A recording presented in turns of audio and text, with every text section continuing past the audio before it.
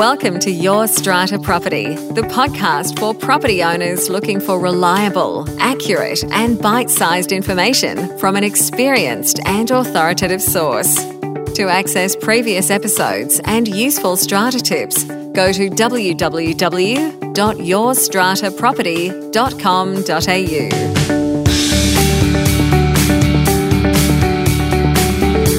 Hello and welcome.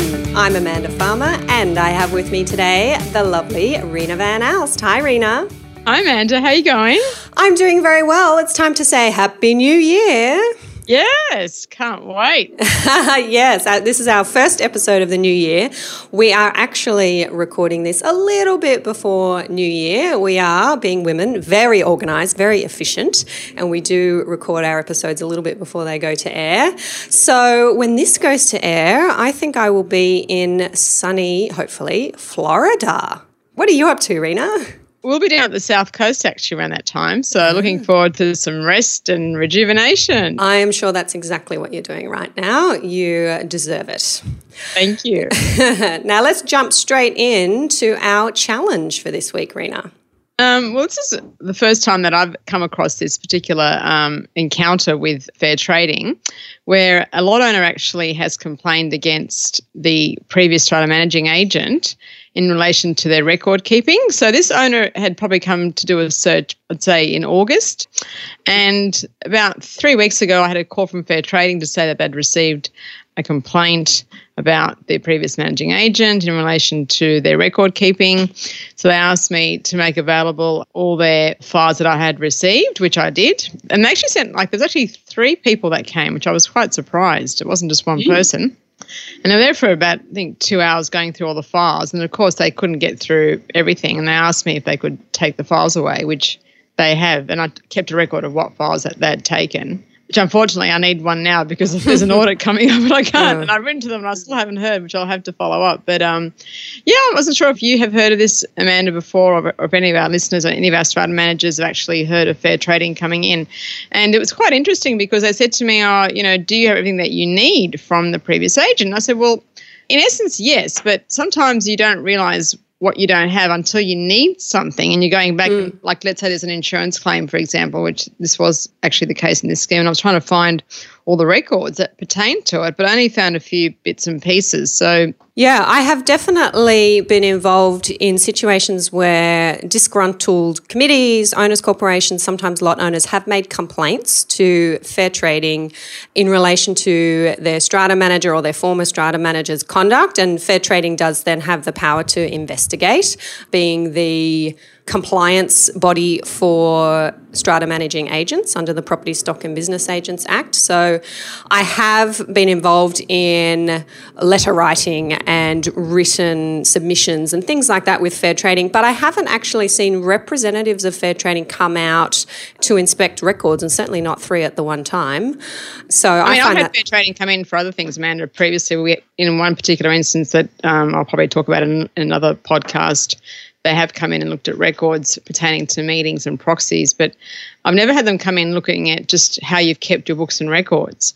And the other issue is they found material from other strata schemes that had been misfiled into that strata scheme, and there was quite a bit of it. So I think for strata managers out there that are still using paper filing as opposed to electronic filing, that you should be quite wary of making sure that the files are kept. I mean, sometimes, a piece of paper goes astray here and there, but I think there was quite a bit there that they mentioned to me anyway, so I hadn't really had a look at the old stuff, but I didn't really need to access it at the time. Yeah, sure. And can I ask you this, from the time was it a lot owner that made a complaint about the former managing agent, from the time that complaint was made, how long did it take for fair trading to actually come and look at the records? Was that pretty quick or? Yeah, I don't know when she made the complaint, the particular lot owner, so I can't really say. But I knew that, she wasn't happy with what she'd found in terms of records that she was looking for. So, so just a bit of a lesson to all strata managers out there that make sure that, or even self-managed schemes, make sure that you keep proper records and ensure that you comply with the requirements of record keeping under the Act. Yeah, absolutely. Okay, well, the challenge that I want to bring to our listeners' attention this week relates to LAAN notices, and that's LAAN, and that's the acronym for Land Access and Activity Notices. Now, I'm sure a lot of strata managers listening will know exactly what these things are. They are issued by companies like NBN, TPG, Pipe Networks, which I think TPG and Pipe are one and the same, and it's a request for access to common property to install facilities to enable our very fast internet or our VDSL or NBN. And in order to get into the building and install the equipment that facilitates this very fast internet, these companies need to issue a notice. Now, there was a big rush of these notices, Reena. You'll probably remember a couple of years ago. Yeah, I was seeing a lot of these, and managers were seeing a lot of these, and we were learning about what they were. They are issued under the Telecommunications Act, and they set out the details of when this wholesaler wants to come in and install the equipment, when they want to install it, and what your rights are as a landowner, as the owner's corporation, to object to that installation. And we then saw everything go a little bit quiet, I think, after that initial rush of first notices. And they're coming back around again now. I've had a few managers approach me saying, Amanda, I'm seeing the land notices again. Can you have a look at it? Explain to our owners corporation what they are, what they mean, and what rights we have to stop these wholesalers coming in and installing their equipment if we want to stop them. And the thing I wanted to bring to strata managers' attention and committee members, chair people, is this. There is really nothing that you can do to stop these installations. The Telecommunications Act gives these wholesalers very broad powers to come in and install what they call this low impact equipment. It's generally, and Reena, you'll tell me because you've probably seen it directly, a box that's installed in your comms room or your MDF room, whatever you call it. Yeah. Yep, quite small. And what it does is it then allows the residents in the building to connect to very fast internet if that's what they want to do. And some buildings haven't liked the idea of that, understandably. These companies coming in, installing their equipment, they don't know whether it's going to interfere with other technology that they might have in the building. And they approach me and strata lawyers to say, what can we do to stop this? There are very narrow grounds for objection and really, really strict time limits. So if, as a strata manager, you're getting this notice and your committee does want to understand its rights and maybe object to the installation, it's really important that you get some legal advice ASAP because the time limits are strict, and if you miss the window for objection, then you're not actually going to be able to lodge an objection. Having said that, even if you do object, and I do have a series of 17 objections that I regularly raise, if those are properly addressed, and they usually are by the wholesaler, then there's really nothing you can do to stop them from coming in and installing that equipment. So have you had experience with these, Reena? Yeah, I've had quite a few actually, Amanda, but I think one of the experiences that happened, not to me, but to another one of my colleagues a few years ago, was that the letter had come from one of these providers, and unfortunately it was in a mail folder and it had inadvertently been paperclipped to another document. So, there was paper clips in the file, and unfortunately it was clipped to another document. So by the time the manager had actually seen the notice, it was already expired. The notice period had expired for objection amendments, so that was a bit of an issue. Not that, as you said, you could have done anything about it, but I think there's been one that you and I have been involved in where the land notice was issued to one of the schemes where the actual room where they wanted to install it wasn't on their property. It was on another entity's property that was adjacent to them. So that was probably a unique situation where they got it wrong. Yeah, absolutely. And it wasn't the first time that they actually tried Amanda, I think, from memory, that they had tried that before a number of years ago, that particular notice, and now they're reissuing them. So is it like a fresh batch is being sort of ignited in terms of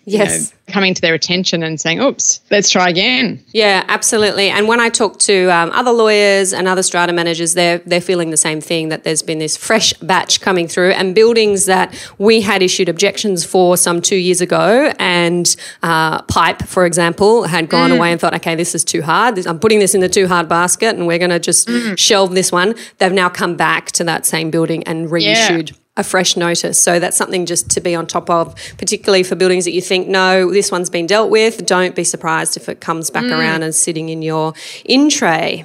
Yeah, and hopefully not attached to another document, Amanda. Yes, no paper clips. You taught me that, Reena. When I was 18 years old and worked as your PA, my very first job, Reena said, no paper clips, Amanda. I hate paper clips. Things get lost. That's true. Right. Staples are good. Scanning, electronic filing, even better. Yeah. Put it in your calendar. As soon as it comes in. Exactly. All right. So what's your win for this week, Reena?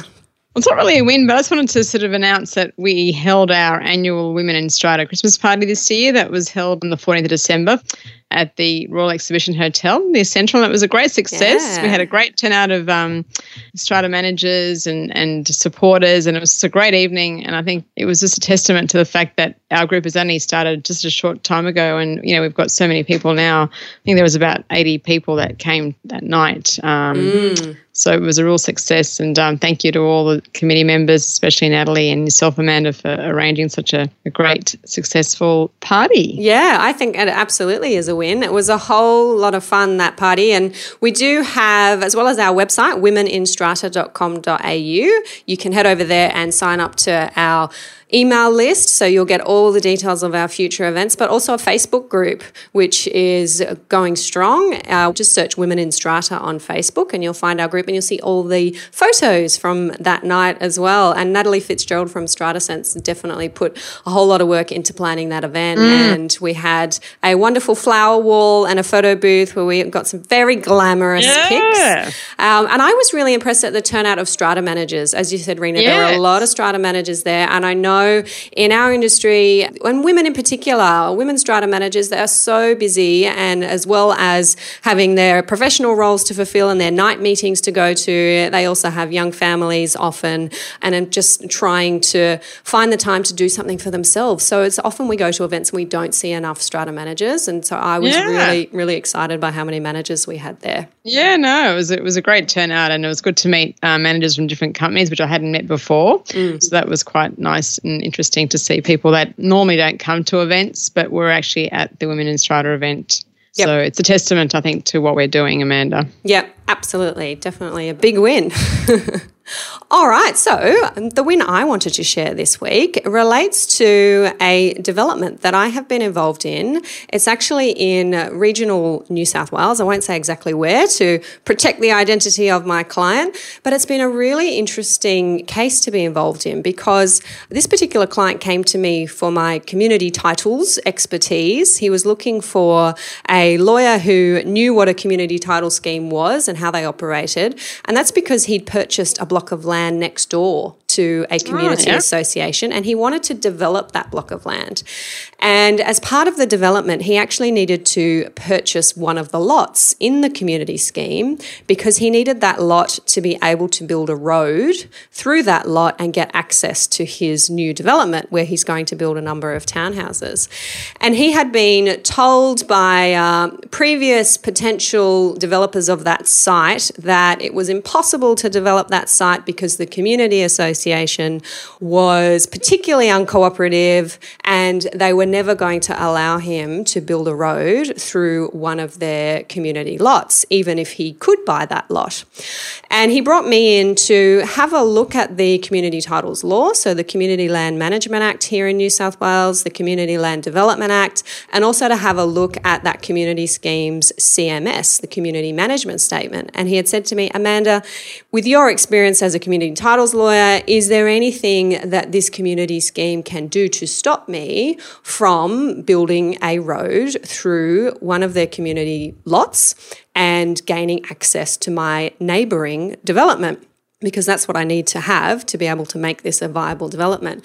And I gave him advice at that stage. It was about 2 years ago now he first got that advice. And I said, you know what? I've looked at everything and I think you can do this. They might try to come up with some kind of crazy novel arguments, but I think we can defend them. I don't think that you need their consent to be able to build a road through the community development lot. And that's because the access road itself within the community scheme was actually a public council road. It wasn't a community access way. And in building the road, he was not impacting any community property. His development of the road was going to be entirely contained within the community lot that he was going to purchase. So you're not impacting any community property. You need, of course, council consent because you're going to build a road and you're going to need access to their public council road. And obviously you need council consent for your development. So he went ahead and purchased the community lot from willing owners there. It's actually a vacant block of land. And he then proceeded to lodge his development application with the local council. And the local council approved his application for his townhouse development. And as part of that approval, the council required him to dedicate his community lot to the council, and the council was then going to take responsibility for building the road.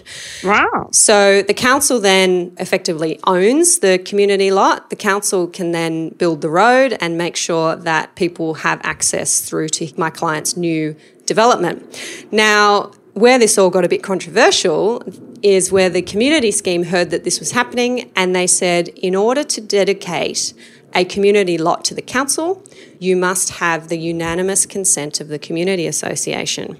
And how many lots were there in that particular community association, Amanda? There are about 60 lots from memory. Okay. Yep. And there was no way he was going to get unanimous consent. So he came back to me, he said, Amanda, they're now telling me that I need unanimous consent to be able to dedicate the lot to the council. And I said, you know what? That's not how I read the legislation. The legislation says you need unanimous consent to sever a lot from a community scheme, which means to take that lot out of the community scheme. Correct. It doesn't say you need unanimous consent to dedicate. A dedication is not a severance, and this is where the community association is on the wrong track. We, of course, being conservative lawyers, went off and sought the advice of a barrister, a specialist in this area. The barrister agreed with me and said, I think you're right. A dedication is not a severance. You don't need unanimous consent. Do they need special resolution or anything? Or what sort of resolution did they need? Or any resolution for that matter? They did not need to be involved in that decision at all. So the owner of a community lot, a lot in a community scheme, is entitled to dedicate that lot to the council without any approval of the community association. They're not affecting any community property as long as they're not otherwise somehow breaching the community management statement that says maybe there's a bylaw that says you can't do that. I mean, that might be a separate issue. Or they're not building a monument that's is not aesthetically in line with what the architectural standards are of the community association. Yep. Exactly. So we actually ended up in the Supreme Court over this issue because the LPI would not register the plan of dedication because they also were of the view that unanimous consent was needed, and they wanted that box ticked in their checklist that, oh no, you're dedicating a lot, that's a severance, you need unanimous consent. And we had written to the LPI, the Registrar General is the one who's the head of the LPI, and said, no, you are wrong, that's not what the legislation says. Some tens of thousands of dollars later, when my client has applied to the Supreme Court, put on his submissions, explained to the Registrar General and the Community Association why it is that the law does not say that. The Registrar General and the Community Association said, you know what, we've looked at what you had to say and we're no longer going to object to this, and you can withdraw your proceedings and we will register your plan of dedication and you can go ahead with your development. Wow, that's a great win, Amanda. So can I ask you, this community association that you said is in a rural area, when was the CMS registered? Is it a newly formed development or is it an old one? My memory is that it's probably about 20 years old. Yeah. So, of course, my client has his surveyor involved and having us involved as lawyers, and he is able to recover some of his costs from the litigation because essentially the other parties walked away from the litigation. Yeah. But for us, it was a fantastic result for our client. It was a little bit, and we had a bit of a laugh with our client because it was a little bit disappointing for us as lawyers where we had this really interesting legal point and we were quite confident that we were correct, that unfortunately it never got before a judge to be considered because the other side essentially consented and the matter was settled. I suppose it wasn't a reported case matter, but still in a sense it is an admission that they were wrong, I would say. Yeah, and that would be part of the reason I would say why the parties to the proceeding decided to settle, because as anybody does, settle in litigation. If you know you're not going to be successful at the end of the day, you don't want a judgment against you and a reasoned decision from the court that says, you know what, this position, LPI, that you've been taking about dedications being severances is actually not correct. You actually don't need unanimous consent to dedicate community lots to the council. So that's something that I wanted to share as an important point. Maybe there's some developers out there, some managing agents, some surveyors who are dealing with these issues. And, LPI might tell you no, but no may not necessarily mean no. Yeah, well, they don't always get it right. As we know, Amanda, we've been involved in some cases where they've got things wrong. So yeah, absolutely. That's definitely a fantastic outcome, I think, for the developer. And I think in a sense, obviously having an adjacent development is not really detrimental to any community association. So apart from, bringing more people in and but anyway, it's good to know that the law was on your side. Yeah, absolutely. And it's a good point you make, Reena. That was something that our client had said, look, this is a development that's going to be good for the community. I'm not building multi-storey high-rise here. These are quite aesthetically pleasing townhouses. And the only objection they could really make was on the increased traffic to the community because of that access into the adjoining development. But that's a planning issue. That was an issue that came up before the local council. The local council considered that, and the local council decided to approve the development. So it wasn't something for the LPI, the Registrar General, the Supreme Court to get involved in, and they weren't going to disturb the decision on that basis. So, but it's unfortunate that our law doesn't have the clarity that it probably could have to make that kind of question as black and white as it should be, and we do have to go down those avenues to try and decipher it and interpret it. But as I always say, that's why we are strata lawyers and we enjoy this area of the law. It's always a challenge. Yeah. Well, they're actually going to be reviewing the Community Land Management Act anyway, because that's legislation that was issued back in 1989, Amanda. So, I think after the strata reforms, the next one that they're going to tackle is the Community Land Management Act. So perhaps that might sort of be addressed when the Act is being rewritten at that time. Yeah, that would be a very good idea, and I'll certainly be keeping my eyes open for the submission periods for that when we start seeing some drafts, and make sure that one comes to the forefront. Exactly. Excellent. Well, head off and keep enjoying your holidays, Reena. Yeah, you too, Amanda. See you when you come back. Catch you next time. Thank you for listening to Your Strata Property, the podcast which consistently delivers to property owners reliable and accurate information about their strata property. You can access all the information below this episode via the show notes at www.yourstrataproperty.com.au. You can also ask questions in the comments section, which Amanda will answer in her upcoming episodes. How can Amanda help you today?